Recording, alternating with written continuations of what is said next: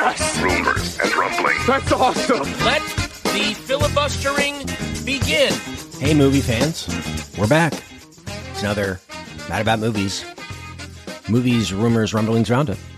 It's Kent. I'm here with co-host Brian. Hey, Brian. How's it going, man? I'm good. I'm so pumped for rumblings, you know? Yeah, News is good. That's my favorite part, too. Yeah. I like the news. I like the rumors. But the rumblings, that's where it's at. Yeah. We've got all of that today. It's been a while. We're sorry about that, but we try to do these when things stack up enough for us to dedicate a full episode for them. We used to do it every episode. By the way, should we go back to that? Let us know. Tweet us, email us if you liked it better when we had the show open with like 10, 15 minutes of movie news talk before doing the review. Let us know. If we can keep that going weekly, it's no problem. But we figure people want to hear us talk about the movie. My feeling on that was that the majority liked the news, but that the vocal minority was real vocal about it. So that was they couldn't figure out how to fast forward on their device of choice, as if we're like on the radio or something. And you can't fast forward, you know. In hindsight, though, in hindsight, we should not have gone to every listener's house individually and forced them at gunpoint to listen to the entire episode. That was a bad strategy on our part. We got some bad advice. So maybe if we combine those two things, we went back to doing a little movie news and we stopped threatening everybody. Maybe that would help. But I don't know. Maybe the listener has other ideas. We should just start the episode. Just to be as quick to the review as possible from now on. Just be like, all right, this week we're talking everything everywhere. Brian, what'd you think? Yeah. A plus. All right, cool. All right. And just 7-second podcast. And if you add people like that. Yeah. All right. It's been a while, so let us know though if you prefer the every week thing, because if the vocal majority on this one gets it back, maybe we'll flex things around. But I figure it's better this way, so you can have a dedicated hour to some movie news. So we got some stuff on the plate. First of all, Brian, how's it been going in your life?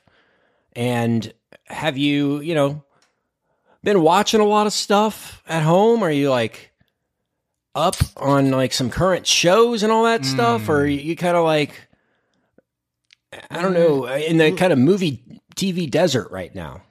No, there's a lot to watch right now. I've had a million people ask me about Winning Time, and I know you dug it. I did not dig the first 2 episodes much at all. And what I've just started telling people is like, if that show had come out 2 months earlier, I probably would have watched it and powered through, even though I wasn't digging it. But it dropped right when I'm trying to get ready for Better Call Saul, which I'm almost finished the catch up on that. And so then I can watch season 6. I think I'm like 3 episodes into season 6 at this point that I haven't seen yet. So I'm almost there. I got Stranger Things coming up. We haven't seen a Stranger Things season in like 3 years. So I don't remember what happened in that. And I really dig that show. So I'm going to go rewatch all that before.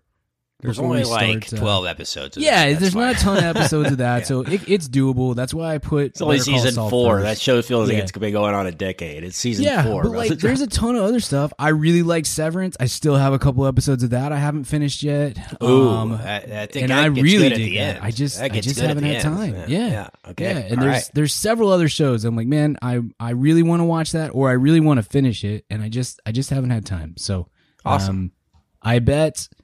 My wife does this big, we have this big like musical that she's in charge of every year. We haven't for the last couple of years because of COVID, but we're doing it again this year, and it's a huge time commitment. So she's about to be in the season where she's basically working on this thing every single night for 2-3 weeks. So usually that's a time where it's like, cool, I bought a new video game and I'm just going to watch TV and play video games and stuff. But the other thing too, Kent, and this hasn't happened in the podcast era, the Mad About Movies podcast era.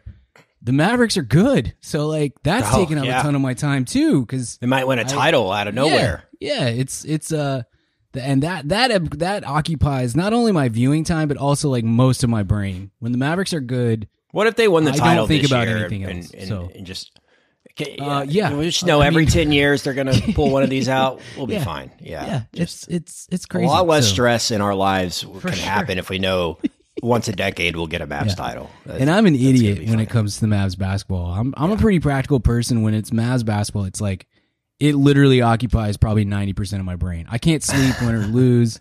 I had to take like melatonin and stuff to be able to not. I mean, I'm a complete freak show when the Mavs are good. So that's occupied a bunch of time. So, well, that's good. There's a lot of stuff out right now. It is a golden age of just TV streaming, limited series, animated series, all that kind of stuff, man. It is awesome. It's a smorgasbord of stuff out there. Brian and Richard talked about Moon Knight, but we had a little audio issue with that, so we didn't want to put the entire thing up on the main feed. Make everybody suffer. So we'll make the VIPs suffer for the entire episode of Moon Knight. You weren't there and we fell apart. That's the way it goes. We had a recording issue, but the episode does exist. It's just not the pristine velvet that you're used to. Right. And so we'll put that on the VIP feed. If you saw Moon Knight and you want our thoughts there, $1 a week, get you that. Plus, 500 other episodes. I think I went back and counted, Brian. I think there's 400 on that feed now. We have quite a few. That are VIP exclusive throwbacks and bonus episodes. Fun times. So check that out this week, right now, actually, on the VIP if you want. But all that aside, man, we never really talked about Book of Boba Fett either. Did you get around to seeing that? I did. I watched it. Coop was really into it, which helped because I was not as into it. It definitely felt like the episodes that felt like The Mandalorian were great.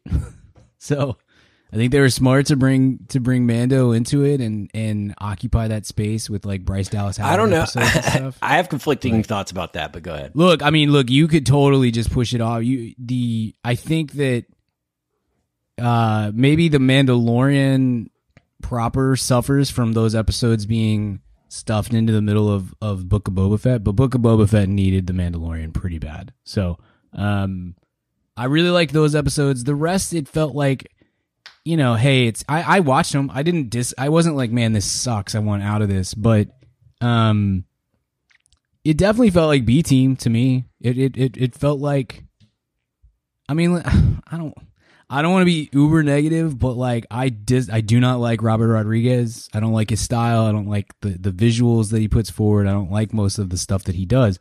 The reason you hire Robert Rodriguez, maybe more than anything else, is because he does everything in-house cheaply. I would contend that it also looks cheap, but one of the reasons you do that is, and maybe that's part of the reason that this whole thing happened, was because Robert Rodriguez says, hey, I can do all this myself, guys. We can keep costs down and do this. But yeah, it definitely felt like they got the B team of what Star Wars TV shows on Disney Plus have to offer. Yeah, I have conflicting thoughts about it. It was enjoyable for the most part. I think it's Star Wars, so for me, sure. Yeah. I mean, I'm gonna like it. I like it to which degree is I guess the question there. And the whole time you have in the back of your mind, okay, this isn't The Mandalorian. It's different. Is it better? Is it worse? I don't know. But when you put The Mandalorian in there, you know for sure, okay, yeah, The Mandalorian's way better than this show, because it instantly becomes a great show once it becomes The Mandalorian. So it's like, it didn't do any favors to the Book of Boba Fett, I don't think, to have that in it, because it just minimized Boba Fett even more. And I think Boba Fett, I don't know, was a character that, the mystery of it all was what made it great. And I was disappointed by a lot of things in that show, but I think overall, it's Star Wars and I had fun. But I think the biggest misstep is just like the temptation to put Mando in there. They couldn't even get through like one season, or I don't know if this was just going to be a one-off, or if the whole point was to put Mando in there. But like... Right. It's like they could not resist not having Mandalorian like take up significant amount of time in this, and I would have liked to have seen that just be the first part of season 3 of Mando, and it felt like that. To be quite honest with you, I was like, "Is this that? Are they gonna just go straight in. They're gonna drop season 3 of Mando right after this. That's what I kind of felt like they were just ready to do it and go forward. Right.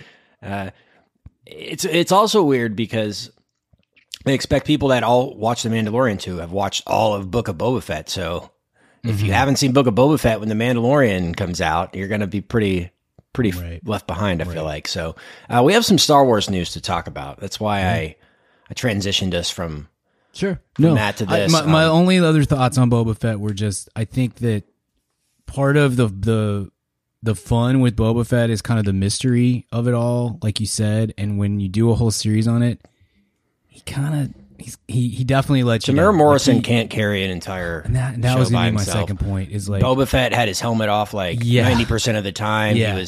Here's the thing. It was like they took out the playbook and said, okay, what do we know about Boba Fett, or what do we know about the Tusken Raiders from the original trilogy, right? Okay, we know that they live in tribes, and we know that they have sniper rifles. So they made the entire Tusken Raider culture about sniping and like the dancing that they do in one moment of A New Hope. I was like, we didn't learn anything about the Tusken Raiders beyond what we knew already. And then we should have done a review on it at this point, but it just wasn't. It wasn't a great use of Star Wars time in my opinion. It was fine. My son loved it, and that's so in a lot of ways like cool. You fit the bill, but like that character has been built up for 40 years, and to have the story be just kind of he already got his armor back. Like we didn't need that whole thing where he got his armor back. We already saw him get his armor back. It was hard not to see that show as a bit of a disappointment, especially given how great The Mandalorian has been for the first two seasons. And Kenobi looks like it's going to rule too. So I mean, look, there's going to be down spots, and I'm content to continue to have Star Wars however we want to do that, but yes, it definitely felt more like, hey, maybe Boba Fett is better. Maybe we should do the reverse of that. Maybe we should have Mandalorian season 3 has an episode or two where it's mostly Boba Fett, and we go off here and we find out what he's all about, how he got his armor and all this or got out of the Sarlacc pit or something like that, instead of the reverse. Ooh, that would have been great. Yeah. Yeah. The reverse of like, hey, here's this show about Boba Fett. We're going to have 2 episodes that's mostly Mando, and you're going to think they're awesome. Maybe they were just like, we need something to bridge the gap between these seasons of Mando, because Obi-Wan's not going to be ready. For sure. Look, when you're churning content the way they are, you're going to have some facility where we can just shoot everything indoors or outdoors in this like small space at the Disney studio. So they can do... They can do these so quickly. So that transitions us into kind of what's coming up next for Star Wars. Did you read this Kathleen Kennedy interview? So yesterday, when everything dropped, I usually have a pretty flexible work schedule. Yesterday, I was in a meeting literally the entire day. And then I had stuff last night. So I saw a few tweets about it. Like when I was on a break, I'd click in the Discord and see what's going on, but not enough to be like, yeah, okay, I have a great feel for everything that's headed our way now. Yeah. So a few takeaways from this. One, I think that was kind of taken out of context a little bit, and I want to defend our boy Rian Johnson, because I saw out there that Rian Johnson's trilogy has been pushed back by Disney, and that's not what she said at all in the interview. It's not what was asked. What was asked was, hey, wanted to still ask about Ryan. You guys obviously worked with him. Do you still want to work with him again? Would you work with him again? And then she said, yes, absolutely. He's just been really busy. He's somebody that we talk to a lot, or he's consulted for us on various things here and there since he worked on that movie, but he's been really busy with Knives Out, and he made a deal with Netflix to produce some stuff. So he's been doing that. That's really like all that was said. It was never like, put anything on the back burner. Here's what I think is they signed him up for a trilogy contractually. They got a movie out of him, and they said, we'll do more at some point when we get the time. And they're still probably going to hold him to that contract at some point when they get the time. And so, yeah, I feel bad for Ryan. That's like people throwing that his project got rejected and pushed back and the money got taken away. It's just not how it happened at all. It's just like he's doing other stuff and they don't hate him or anything like that. It is what it is. This is how the timing kind of works out. He kind of leveraged the success of Star Wars into his own career, and be able to do Knives Out. Right. Was he self-funded that, I think, from Star Wars Monday. So it is what it is. But what's your impression of just that headline and that whole story being a thing? Yeah, I think that I feel like we kind of occupy a rare space where we liked both The Last Jedi and Rise of Skywalker. It feels like a either or situation for a lot of people, or you hate both. But there's not a ton of, at least in what I've come across, there's not a ton of people that are on board for both. Coop has been on a big Star Wars kick lately because of the Bad Batch. He watched that, and that got him watching the movies again, and he's been really into it and stuff, which is awesome because it had been a little stretch where we weren't bringing in a lot of Star Wars. So we've rewatched all those movies recently. There's definitely stuff in Last Jedi that I don't love, and some of the tonal stuff is really my major issue. There's times where the creature with the its nipples and the milk the freaking sea cow or whatever is super weird. There's a couple other things where you're like, this just feels odd. And then that whole casino planet. Still, that was my major complaint at the time. It's still my major complaint. It's just a 45-minute MacGuffin. It's not very good. I love Rian Johnson though, and I think some of the stuff that he brought to that world, to that series, are really good. And I thought the Ray Kylo stuff was really good. Yeah. Visually, there's some great stuff it's too. It's the best visually of the three, I think. Yeah. There's a lot to like in that movie, and Rian Johnson's great. One of my favorite directors, Rian Johnson. So I continue to kind of be of the mindset of, if anything, the major takeaway that I think we should take from those three movies, from the sequels, is there wasn't an A to Z plan. And not having JJ just do all three of them was a mistake. And so I think giving Rian Johnson his own trilogy or his own what do you call it, two? I don't know, whatever. I think that's smart. I think that's a good, and it's such a wide open world you can do lots of fun stuff with. I'm still fully on board for a Rian Johnson trilogy of Star Wars movies, and I think that they'll be better for not having to fit into the Skywalker saga the way that The Last Jedi did. Yeah, I think so too. And Kathy said in the interview that some conflicting things, and I want your opinion on this. She said that Star Wars is a place where they let filmmakers be filmmakers, and that they just. And I think the only example of that in history might be The Last Jedi. Seriously, like where they let somebody write a script and kind of do their version of Star Wars without a ton of oversight or somebody leaving and coming back or a co-writer of any kind. They obviously produced it together and were heavily involved in making The Last Jedi with Rian Johnson, but that's even Rogue One, I think Gareth Edwards ended up leaving that at the end. Right. Yeah. So I don't think she can have it both ways and claim this breeding ground of creative freedom and be running off every director in town at the same time and say, yeah, you can have creative freedom if you're willing to give up half a decade, which she says in this interview. You have to give up 3 to 5 years of your life if you want to be in do Star Wars, period. Yeah. You can't do a movie and then go do your other project and then come back. I mean, you can if you're JJ. But, right. So that's kind of what they're looking for. And so I think Star Wars fans need to realize it's like, okay, if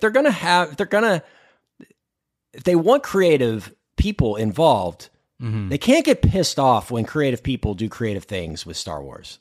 Yeah, totally. And if you don't want creative people, then don't get pissed off when you get studio driven movies like The Rise of Skywalker. You can't have it both ways. And I think Star Wars is going to operate in the quote unquote, we allow creative freedom, but we're actually controlling everything. And the director in his contract is going to say that he did everything his way and all that kind of stuff. You know, they don't want to be known as controlling, but I think at the end of the day they are, and they want voices, but they want voices that will listen to them. Yeah. Look, I have been on the side of studio a lot lately with some of the, you know, the Northmen. I took a lot of flack for griping about the way that Bobby Eggs handled all that. And I'm fine with it because I think I'm right, and that's okay. So, but it's both ways. It has to be, if you really want to be sort of a breeding ground for creativity and great filmmakers that want to play in your sandbox, I think it's got to be both. It's got to be both sides of it. You have to allow for some creative freedom. The creator has to allow for playing by the rules that you're establishing, and I think, I mean, I get it. I know that's hard. I know Rian Johnson struggled with that. I don't think JJ struggled with it because he was in charge of the project much more than he was in charge of that trilogy so much more than Rian Johnson was. Again, the major issue is just like they should have pushed the timeline by a year to let JJ do all three of them. Because he had a I think he had some vision of what to do A to Z, but but Kathleen Kennedy, but the studio did not. I think they were so like, right. This was right after it was bought. Everyone was just so high. Well, I think they wanted Force to Awakens was Rian, the biggest movie of all time. They're like, at that point, The Last Jedi was basically written and done, and they were just like, "Oh yeah, roll the next one out. Let's go." Well, and they, didn't even think twice, to be honest. I think that's a place where they want to say we're a home for the creator. We want to allow for your creativity, I said that so weird, for your creative vision to come to fruition. I think they want to do that. I think Kathleen Kennedy means it when she says that, or believes it when she says that. And I think that was part of the problem with Last Jedi, as it, not even as for the movie, but as it relates to Force Awakens and Rise of Skywalker and whatnot, is, you know, you have those last two movies, Last Jedi and Rise of Skywalker, kind of conflict each other. And so Rise of Skywalker is sort of retconning what's happening a little bit in Last Jedi and blah, blah, blah, blah, blah. So anyway, I believe that she believes that this is a creative freedom type of place for her creators, but it's got to be a partnership. It's got to be both. If you want great directors that have great vision and make good film and all this sort of stuff, then you have to allow them to do some of their own stuff. But the flip side of that is, if you're Rian Johnson or Taika Waititi or Patty Jenkins or Gareth Edwards or whoever else is coming in to make a movie here, you're coming in to make it in under our rules, because we have a blueprint. We have a design for what is going on that goes so far beyond this movie, and really goes far beyond this movie and the trilogy or the series that the branch that this movie is on. We have to think about theme parks. We have to think about merchandising. We have to think about the future of this franchise for the next 10 and 20 years. There's a lot that has to be done here. So again, I know I'm rambling, but you have to have it's got to be both sides. It's got to be a partnership if you want to make creative, interesting movies. And if not, then what you really want is to make $1 billion, you know, and that's the thing. And so I get that it's hard. It is hard to kind of figure those two things out. But it was, yeah, Kathleen, I'm Team Kennedy on a lot of stuff, but like her saying all that after we ran out, the solo directors, who am I thinking of? Lord and Miller. Ran out Lord and Miller, kind of ran out Gareth Edwards. Remember when they ran out, Josh Trank before he ever got his hands actually on this? I mean, they fired him, and he did. Yeah, they straight up fired him. Yeah. Which is, thank the Lord. But yeah, I mean, it's a tough thing. It's a tough middle ground to find, and I'm sure that if you really got candid commentary from Kathleen Kennedy or whoever else, they'd say, I mean, these guys aren't really working with us the way we want them to work with us. So it is a little bit of both ways, but it's a tough thing for the studio to say that, given the history, what we've seen over some of these movies. Yeah, absolutely. Lesson learned. She says they've taken, this is what we suspected after Rise of Skywalker came out. We said, I think they'll take 3-5 years off here with theatrical stuff and really let this thing breathe before they roll another trilogy out here. It's what they're doing. And she said that's the exact reason. It wasn't because they were shifting towards streaming, Mandalorian and Obi-Wan and what have you. It's just because they felt like they owed George Lucas the respect of giving that thing a proper goodbye in terms of the timing of it and everything. And I totally agree with that. And here's, my concern with it is because Kathleen Kennedy in this interview, again, it's on Vanity Fair. Just type Vanity Fair, Kathleen Kennedy, if you want to go read it online. It's a Q&A. She says multiple times in here that Star Wars is one story. And here's my hope for the new trilogy, new direction, post Obi-Wan, because we know that's coming. The Acolyte is also coming, which she says it's a pretty big risk for them. I think they're going in like a Game of Thrones, Bridgerton direction with Star Wars. They're trying to get that crowd into it. We'll see if it works. But again, she even says in the article, just like the Solo thing was, we're going to try stuff. Not all of it's going to work. And if it doesn't work, we won't do it again. So it kind of is what it is. And that's what happens. So my hope with this new thing is, Brian, I love Star Wars, but as much as I love Star Wars, I'm tired of the spinoffs of the original trilogy, of the Clone Wars, whatever it is. If they want to take it in the new direction, like the new direction that they've established, they want to do First Order stuff and take it there with Rey and Finn and those new characters that they've established, I'm kind of fine with that.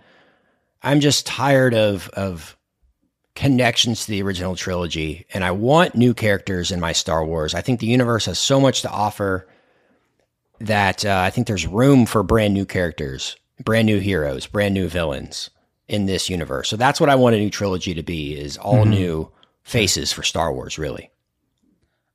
Without the legacy cameos and all that kind of stuff. Yeah, I do think my feeling is that we are going that direction. I think one of these next, whether it's the Taika series or who was it yesterday? John Watts? Is that who got the new one? Yes. He's doing a TV show that they say is basically Stranger Things for Star Wars. Oh, okay. I missed that. The idea of a Knights of the Old Republic movie series, franchise, whatever, has been out there for so long that I do think that's probably in the works, whether it's this Taika thing or something else. There's still, I think that's coming. I think that you can do. There's gonna be a day where they bring back Daisy Ridley and the rest and Oscar Isaac and the rest of that, and John Boyega and whoever else. They're gonna bring those back. They're gonna do another series. I would be surprised if they didn't at this point. Somewhere down the line, but I do think that the Skywalker saga is closed for the time being. And I expect that they're going to see some stuff that's going to go outside of that. Now, how much of that is just the movies how much of that is just the series versus what they do in the movies? I don't know, but I do get the impression, I think they learned a little bit from Solo. I think they've learned a good chunk of stuff now. If they can just keep those lessons and move forward with them, because I'm with you. I want to return to this world with these characters. I love the sequel characters. I think they're great for the most part. I want to go back to them at some point, and that'll tie into the Skywalker saga. I would assume that somewhere down the line we're going to get something that's going to tie into the original series, the original trilogy, somewhere in there. And I'm good with all that. But I'm with you in that the Star Wars universe is so wide that you should be able to do stuff that isn't connected, certainly not tightly connected to. Does that scare you when she says Star Wars is one story? I think there's thousands of stories to tell in the universe. To isolate it to, I don't know, not necessarily the Skywalker saga, but I guess this singular Empire versus rebellion. I mean, surely those aren't the only two people, only two forces fighting against each other in the whole universe. Does that make sense? I do. I have some concern or worry for that, but to me, it's less even about like the micro of Star Wars and more about the macro of cinematic universes as a whole. I mean, we talked about this with Doctor Strange last week or whatever. Marvel has done such a great job for so long of tying all these movies and TV shows now together in a way that's pretty cohesive, but there has to be a limit at some point. There has to be a place where we say enough is enough. We can't keep referring back to something that happened in a movie that came out in 2010. We have to segment this. We have to move on. How many more series and movies do we need just adding context to years that we've already seen, basically? Richard and I talked about this a little bit on that Moon Knight episode that you referenced. There has to be some stuff. It's one thing to say, hey, you have to see 3 movies a year to understand the next one. It's another thing when you say you have to see 3 movies a year and also you need to have seen all 8 episodes of these other 4 shows to understand what's happening. So Marvel's doing that. Star Wars, if it's all one story, okay, these are classic movies, and I get it. But it's one thing to say that for the 12th movie that's coming out, that you're like, hey, you're kind of going to need to have seen the 11 previous movies. If you're also going to add into that, hey, by the way, there's 3 seasons of The Mandalorian. There's 2 seasons of Book of Boba Fett. There's a season of Obi-Wan Kenobi. There's an Ahsoka show that you need to watch. There's all, if the world of Star Wars is truly all one story and it's going to be all interconnected, it's too much. It is at a certain point, it becomes too much to ask. And it's not just Disney, Marvel. DC does this too. Harry Potter at Warner Brothers, they do this too. I'm sure that for any of the big cinematic universes, and this seems to be the trend because it's where the money is. Let's be real, it's where the money is. Get you in their silo of content, and you never leave. Absolutely. But there's going to be a point, because I think we're already reaching it. Of I don't want to watch Hawkeye, Still at Christmas. To be able to go see Black Panther. Like, I don't care. Yeah. I don't want to do that. And same for a lot of these other things. So yes, the concept of Star Wars is all one story. I think I get what she's saying, and I understand. I'm cool. That's fine. I understand it. But if you're going to take that literally, that's where we get into trouble, in my opinion. It's too much to put on the plate of the viewer. And also, to be honest, it's too much to ask of the directors and the showrunners and whatnot that you're going to bring into this, because you're going to get, it's already happening. There's going to be retconning of previous content, or, hey, we're striking that from the canon, or whatever else. And it becomes Star Trek, not Star Wars. And that's a thing that, I think should be avoided. So yeah, or crossed over. I think I understand what she's saying. I probably wouldn't say that if I was her, or I would have some clarification on it, because I think if you're out there and you're like, you hear that and you're like, holy cow, and you have like actual dread for that, I understand. But I don't maybe quite as much, but I think that's more of the macro of like, this is where big movies, big movie business is headed. And it is already at, right, what I mean? That's not what happened. It's not one story. There's a lot of stories. You thought I was getting through this without a George Lucas impression. It's not what happened. There's Ray ended.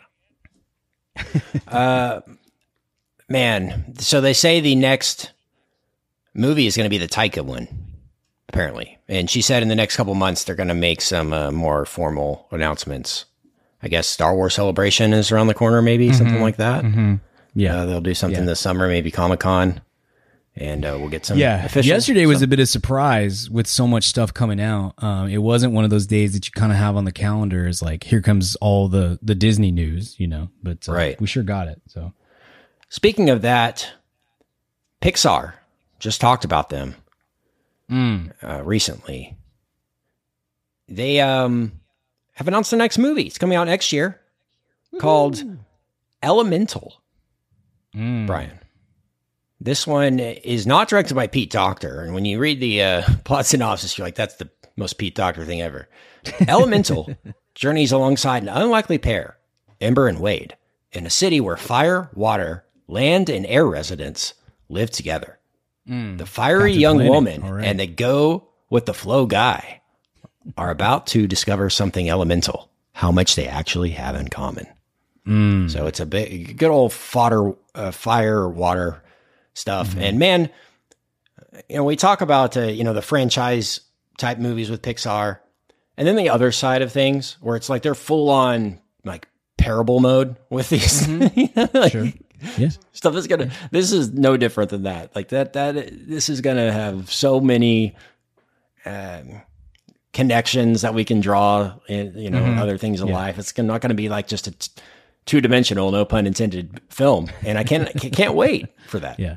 Yeah. You can't get odds in Vegas on whether or not I'll cry during this movie. So, that's we will definitely make bank on that. Whatever. I'm definitely putting money down. Get whatever I can. Yeah, it's got to be one of those. Down $1,000 to make $1,000 to make 10. I'm doing it. Yeah. I'm doing it. I'm doing it. Hey, 10. Free Easiest 10. Yeah. Free $10. Yeah. I like that. And that won't be out by the time Richard is a father too. So oh my it'll be gosh, the first. yeah, man, He'll be in the rocking chair watching that one. It'll be like that'll be great. We'll have to get his thoughts there. That'll be excellent. Like I said in the Discord, if you're a VIP, you get a Discord access, and it's basically like a group text all day. I'm talking movies, and what I said in there was they released a screenshot or like a piece of concept art. I'm like, this movie is 90% done, and they released a sketch from 2013. It's like, give us something, guys. What are they? Yeah. Man. They want us to think that they're going to do it all in 1 year or something. Yeah. Yeah. With Pixar, it's done, basically. It's probably done. Yeah. It's basically done. They're gonna hire a voice cast to. I mean, what they do at Pixar is they'll get people in house to do the voices, and they'll animate to that. And then they'll get a voice cast, and then they'll get, re-record the lines with the voice cast, and then they'll just change the animation slightly, with the voice sync or whatever, lip sync. And so that's why you see some of these people getting added a month before to some of these animated movies, because they can just switch out an audio file, and it's basically good to go. So yeah, we'll see who ends up being the titular characters here. It's probably Chris Pratt and let's see. Chris Pratt, and the other one's going to be Kristen Shaw. Yeah. Like most obvious of, very trendy voice actors right now. It's good work if you can get it, man. We should get into that field. Oh, heck yeah, man. That's the gig. That's the best voice Chris Rock joke, I think. The one that's appropriate. It wasn't even a joke. When he's presenting the Oscars, he said, you take this job, you go into the studio by yourself, you record your voice for 20 minutes, and they pay you $1 million. It's just like, yeah, man, it sounds awesome. Unbelievable. Awesome. Can't wait for that. Look forward to that review coming up. Also coming up, starting principal photography this summer for a release, I believe, next Christmas, is Dune Part 2. And the casting of one American treasure, Christopher Walken, as in the role of Emperor Shaddam IV. What did you think of this, Brian, the Dune head? This cast? Man, I love this. I love Chris Walken. Obviously, his Q rating's got to be very, very high. He's such a versatile guy, despite looking and kind of sounding the way that he does. No, I think this is really good casting. That's a relatively small role in the rest of this saga that we're telling. So he's not gonna have like huge. He's not like the main villain of the. Yeah. No, got it. No.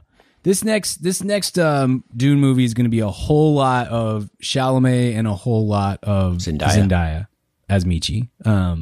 So you're going to get a lot of that. You're going to get a whole bunch of her character. It sounds too that Denny is going to bump up kind of flesh out the Rebecca Ferguson role too. Didn't Anya get cast? I think well, maybe like I can't keep track of Yeah. Dune. It is like an open casting call of like, hey, do you want to be in Dune? Cool, we got a spot for you. Come on down. Especially I think after people saw how great the first one is. A lot more Brolin in the second one too. Just for what great. it's worth. So we're gonna get some of that. I'm excited. I actually wanted more Bautista in the first one. He was awesome. Yeah, I think Bautista gets more. If I remember correctly, he should have more screen time in the second one as well. Yeah. Mm-hmm. Can't wait for that. A couple more things here I want to hit before Weekly Recommends, because Brian and Richard did record that, and we'll put that on the end of here. So get a taste of that audio quality, and if you want it, go on for the Moon Knight episode. Yeah, we did record it on a cassette tape in the other room, so just off of an old boombox. That might have sounded better. Well, I hope you're not a shareholder of Netflix, Brian. Ooh. Because it's been a Taking rough some couple L's, months. finally. Taking some big L's. Yeah. They announced they lost 200,000 subscribers.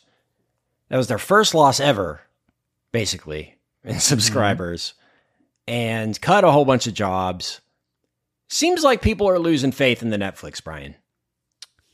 We've talked about this a bunch over the years. It's been one of my favorite things that we've discussed, the kind of the business side of all this. Netflix has an incredible lead on all their competitors. Like literally 100 million bleed. 200 million maybe. Right. And maybe even more important, the name. They have the name brand of streaming. Because when you talk to regular people, I'm at home watching peasants, Netflix could mean Amazon Prime. It could mean anything. Exactly. Yep, exactly. Yeah. We call them poors or peasants. No, when you talk to a normal person who doesn't have a movie podcast or whatever, you're exactly right. They say, "Hey, what you been watching on Netflix lately?" And it's like Texas for Coke. Okay, what does that mean? Do you want a Dr. Pepper or do you want an actual Coca-Cola Classic? What do you want? It's the same, and it's the same as Google. That's the biggest thing maybe that Google has over anybody else, other than actually also being really good, is that you say, "Hey, go Google that" or whatever, instead of Sure, hey, popsicles or Kleenex. There's a lot, Ask Jeeves or whatever. They have the name recognition. It's a huge thing, and they were the first. They were the first ones. They did an incredible job with that. What has happened over the last year plus is we know there's way more competition for dollars and for eyeballs. The cost of all these things continues to go up. I'm not the smartest business person in the world, but I thought the concept of let's raise prices right now they bumped them pretty big too. It wasn't $1. It was a pretty big increase for some people. That was the first time that I heard like friends of mine and whatnot being like, "Hey, I'm dropping Netflix because my price is going from $12.99 to $19.99 this month, or whatever, $14.99 to $19.99." Seemed like a real weird strategy at the time, and then to kind of coincide that with like, "Hey, by the way, we're cracking down on password sharing." Okay, cool. And then kind of triple down with the content. The original content that we are providing lately is not that awesome, and you have said for years, Kent, like that the thing that they needed to be worried about was that a Netflix original movie becomes synonymous with a crappy movie, and that has kind of 100%. 100% has happened. They have some huge hits. That have won awards or been nominated for awards and all this sort of stuff. When I say Netflix original movie, though, what's the first thing you think of? The first thing I think of is probably that one that they got Ben Affleck and they got the three guys together. What was it called? Triple Frontier. Triple Frontier. That's the one I think of when I think of Netflix original. Or War Machine with Brad Pitt. Right. Mute. Right. The Duncan Jones one. Bright. Bright. There you go. That might be the poster child for Netflix original movie. And they have good movies in there, but there's been this. It almost feels like, because it's true in some extent, but the two things become sort of intertwined in your brain, even for us, where I have a hard time remembering now which one of these was an Netflix original movie and which was a movie that they bought at Sundance or TIFF or whatever else, and they did something with. There's like a divide in your brain between movies like Cloverfield Paradox and The Irishman or something like that. You almost like set those things aside and say, well, that wasn't. They're both Netflix movies, but one of those is not really a Netflix movie, and this one is definitely a Netflix movie. They've really tripled down on the movie doesn't matter. It's the face of the person, the people that are in the movie. We saw that so much in 2020 when we were having to record episodes on Netflix originals all the time. It's like The Old Guard. The budget was $85 million. We spent $70 million on Charlize Theron, and Project Power. All these shows, all these startup shows that we've been talking about, The Dropout, and none of these were on Netflix. I could not believe it. I know. You think they'd have four of them? The thing you get with Netflix is that when you sign into Netflix, if you pull it up on your TV on a Tuesday night, there almost every single time there's going to be something new that is being delivered to you. It is a content delivery service, and that's on the surface. That's what they all are. That's what Disney Plus is, HBO Max, Hulu, whatever else. But somewhere over the last couple of years, the fascination of, man, I love that when I pull up Netflix, I know that there's going to be something presented to me that I've never seen before that's like tangentially related to something that I watched previously, So I've got something, I've got content, I've got something to watch. But somewhere over the last couple of years, it went from that to I turn on my Netflix, I looked at the new I don't know thing that it they or have care to about offer any me, of this stuff. and I think it sucks, and I don't want to watch it. And the movies that they're pumping so much money into are all Red Notice, and not something that is not Coda, or something that is actually of quality. And I don't know, man. The amount of shows that come across run Twitter that way for a while, but at a certain point, if the content is bad, if the quality of the content is bad, that will be the thing that people think of more than the availability of the content.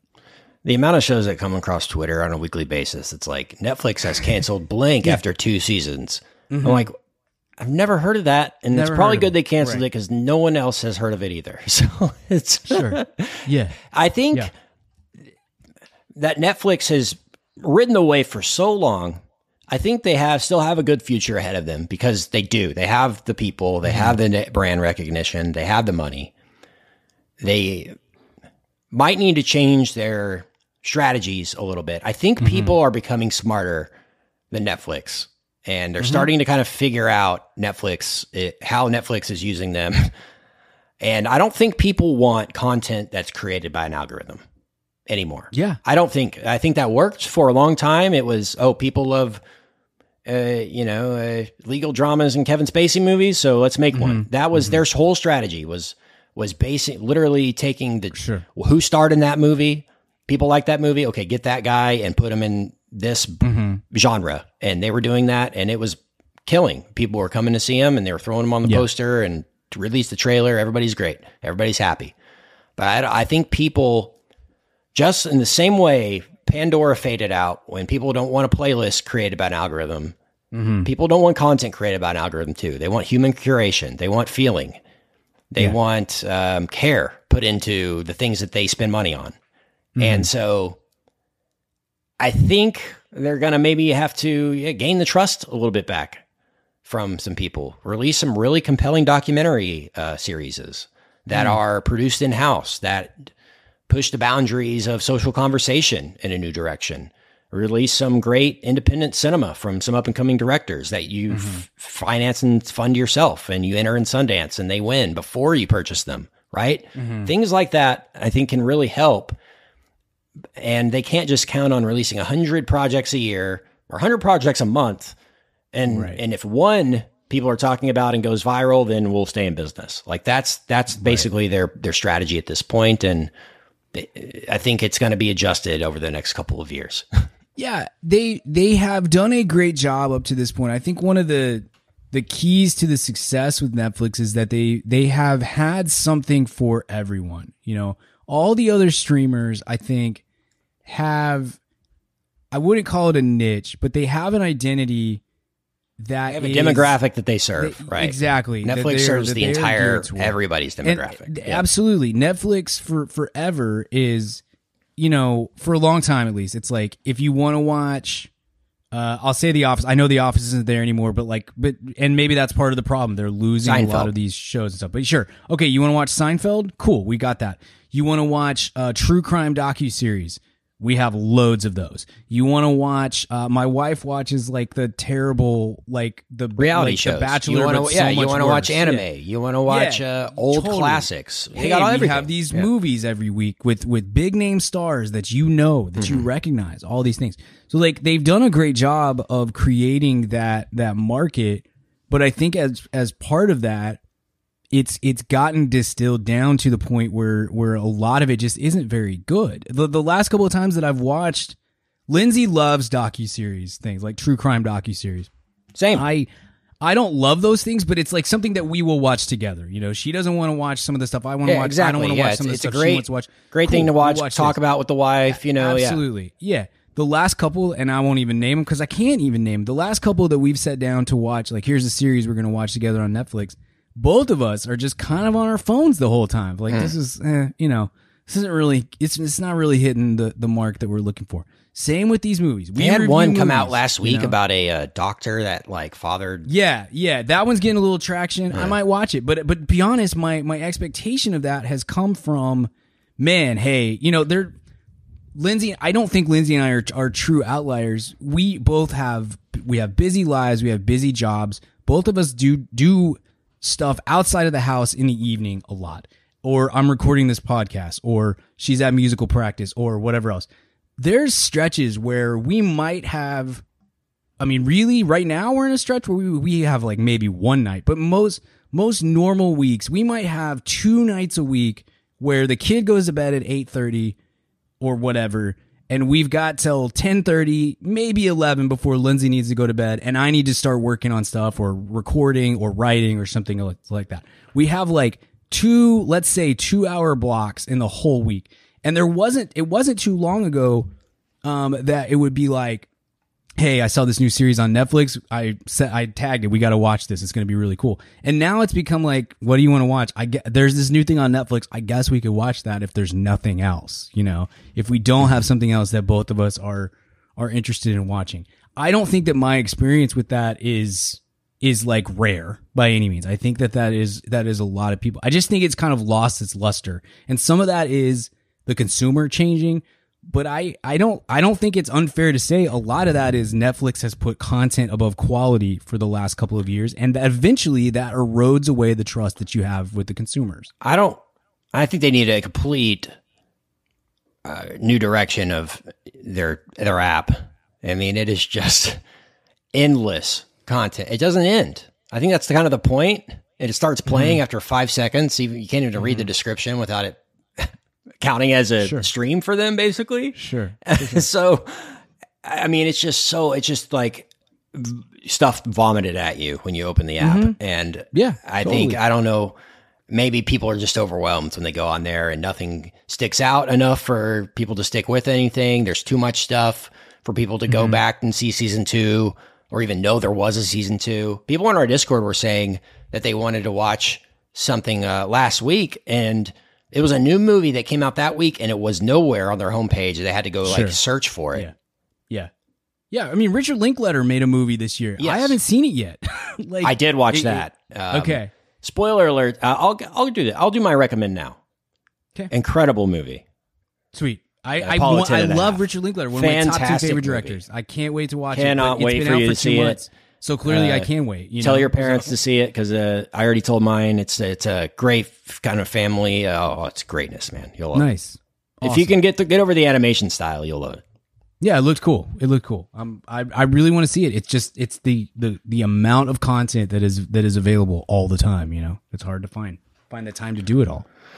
Yeah, man. It's and you know there's Very dark days right now for Netflix, but like I said, they've got a good old $100 million lead. I mean, 100 million subscriber lead on most streaming services right now, and so I think they'll be fine. Yeah, you should. If you're at Netflix, you should be looking at this as an opportunity to kind of, I won't say rebrand, but to kind of look and say, okay, what is actually important to this? What's the thing that things that we're trying to do? Now let's get better at those things, and maybe this is a chance to kind of have like a come to Jesus moment, within the organization, within the company of let's get this figured out. Because look, I don't think that we're at risk of like in 5 years Netflix isn't a thing, but it's not too crazy to suggest that. I mean, we've seen, how many times have we seen a great, it's not crazy to suggest company that at the end of the year they've lost another million subscribers, and then more layoffs, and it's just a spiral. Yeah, and suddenly that blank check that you've been operating with for the last 5 years is no longer blank. And you have to start. If they want to really lose subscribers, I'm serious. Go ahead with this password thing. If they really want to piss people off, go ahead. Do it. They're going to lose millions in a day if they do that. Yeah. Well, at the same time as you're raising prices, like, what are you talking about? There's a lot of options out there. I don't know. You can't get Stranger Things on Disney Plus or whatever. What's great about the other ones, though, is the Peacocks and the Paramount Pluses and Hulus. Mm-hmm. They have, like, you can watch the NBA Finals on those or whatever, or the Oscars. Yeah. They have live elements to them too. Mm-hmm. Yeah. There's nothing live on Netflix. Maybe they needed to go that route. Maybe there's Netflix Live where I don't know. They're buying NHL streaming or something. I don't know. We've been saying for years that the streaming wars are going to get worse before they get better. There will come a point at which, Apple buys, Paramount, or whatever. Like you'll connect some of these things eventually, but at the moment, there's too much out there. And the last thing I would say, because I know we've been on this forever, is like I think that one of the lessons that you learn from that we can take from the pandemic is that when we really stripped things down and pulled things back a little bit, like we mostly all had to for a long stretch. This is going to sound like super corny, but like you kind of figured out like what's actually important to me and what's not. And some things you rush right back to when it's open. It's like, hey, restaurants are open, cool, I'm going back. And then a lot of people were like, actually, I learned how to cook really well over the pandemic, and I'm not needing to go back to the restaurant as much. I think that when we had like a 3 to 8, we were, whether you want to say lucky or unlucky, living in Texas, the pandemic here was different than it was if you lived in whatever, New York or California or something like that. When you have a stretch where there wasn't anything to do, one of the byproducts of that is that FOMO kind of takes a major backseat to everything else, because you can't have FOMO of someone else just sitting in their home. You can say, man, their house looks awesome, and I think that that's been one of the drivers on streaming is you have some FOMO over this show that is on Paramount Plus or HBO Max or Netflix or whatever else. And it's just like, man, I got to see that. What do I got to, okay, I got to get Apple Plus to watch Ted Lasso. Okay. All right. I'll make it happen. And now I think that having a good stretch where you're not really having quite as much FOMO about what's going on in the world kind of puts into people's brains of like, you know what? I haven't seen The Flight Attendant and I'm okay with that. Like, I'm good. It's fine. I was in a meeting yesterday where I was sitting around a table with 11 people. Ted Lasso had come up in the previous meeting that we were in, and as a like sort of an object lesson, and like I think 8 of the 11 people that I was sitting at the table with were like, I don't even know what or I haven't seen Ted Lasso. Some range from I haven't seen it to I don't even know what that is. And I think 3 years ago that would have been brought up, and everyone around the table who hadn't seen it would have said, oh, okay, I'll go get Apple Plus because I've got to see this. It's clearly a big deal. I've got to see it. And instead, it was just kind of like, okay, yeah, I missed it, or I'll get to it when I get to it, and that's probably going to be never, I think that's part of the issue that all these streamers are going to have to figure out. It's just that I think Netflix is facing it sooner than some of the others.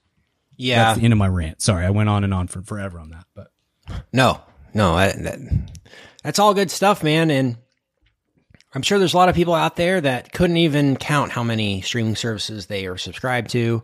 totally. And so, yeah, you got to start making choices. When one comes along that has your favorite Premier League team and the other doesn't, that kind of happens. And so it's a crazy wild west out there. And we'll keep you up to date with it here on the Mad About Movies movie news, rumors, rumblings portion of the show. But for right now, let's take a little break and then get to Weekly Recommends.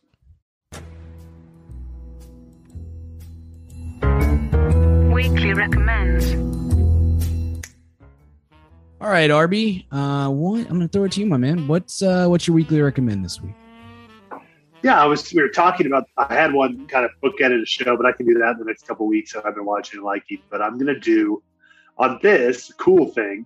It's a music video and song. I think it'd be perfect to go on with this. The Curse by Josh Ritter. Have you ever watched the Puppet music video? No, I don't think I have. Mm-mm.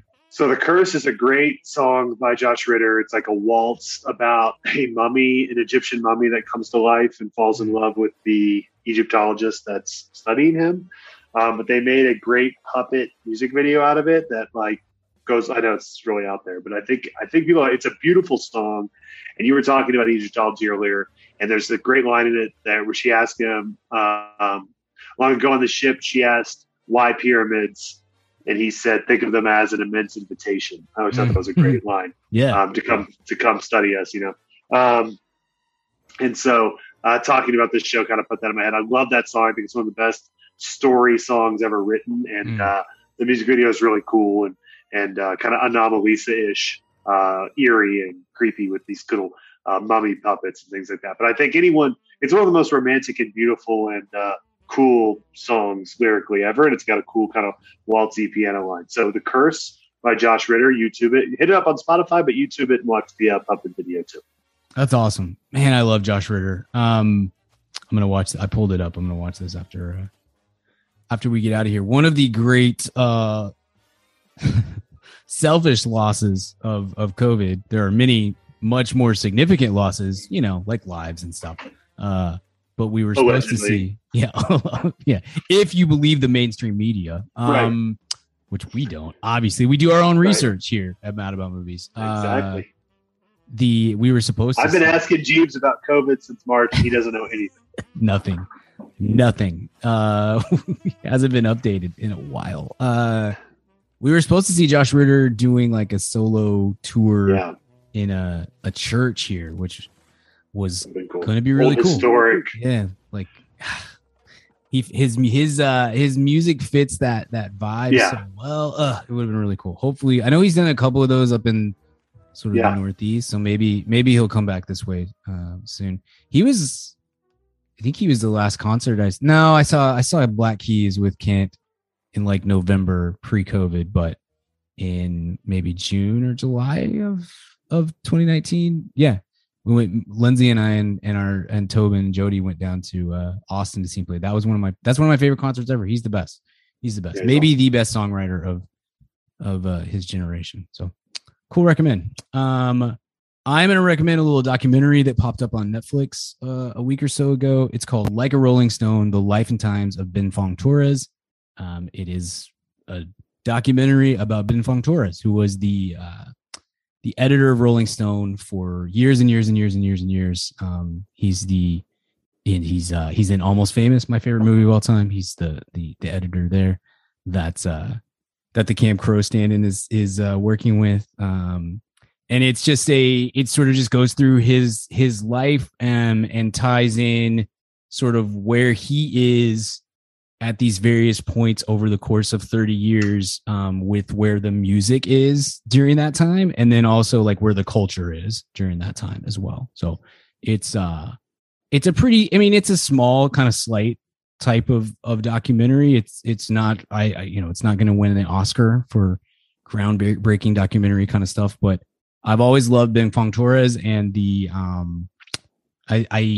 I think that he has such an interesting story. So it ties in like the events that he was dealing with, that his family is dealing with as as Asians in this country during a time certainly was pretty rough to be of Asian descent. And sort of then ties that into like how he had like his relationship with his parents and what it was like being the editor of Rolling Stone and, you know, in an Asian household and whatnot. It was very interesting and really cool. And it's him narrating either on screen or through voiceover through most of the movie. But it has a lot of great stuff. It's him it's Dylan, it's Elton John's in it a few times. There's all of those great musicians and bands from that time period he intersected with because of his of his position and whatnot. And one of the better journalists of our time, and really cool documentary. So I think you should check it out, Richard. I think you probably dig it. Yeah, would love to. All right, that's it for this week. Thanks for listening. Make sure you become a VIP if you want that Moon Knight review. And until next time, see you at the Snowman. Bye. Hey, baby, I hear the blues are calling, tossed salads and scrambled eggs. And maybe I seem a bit confused. Yeah, maybe, but I got you pegged.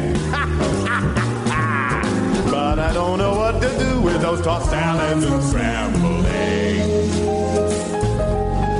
They're calling again. Scrambled eggs all over my face. They're making me, your salads and scrambled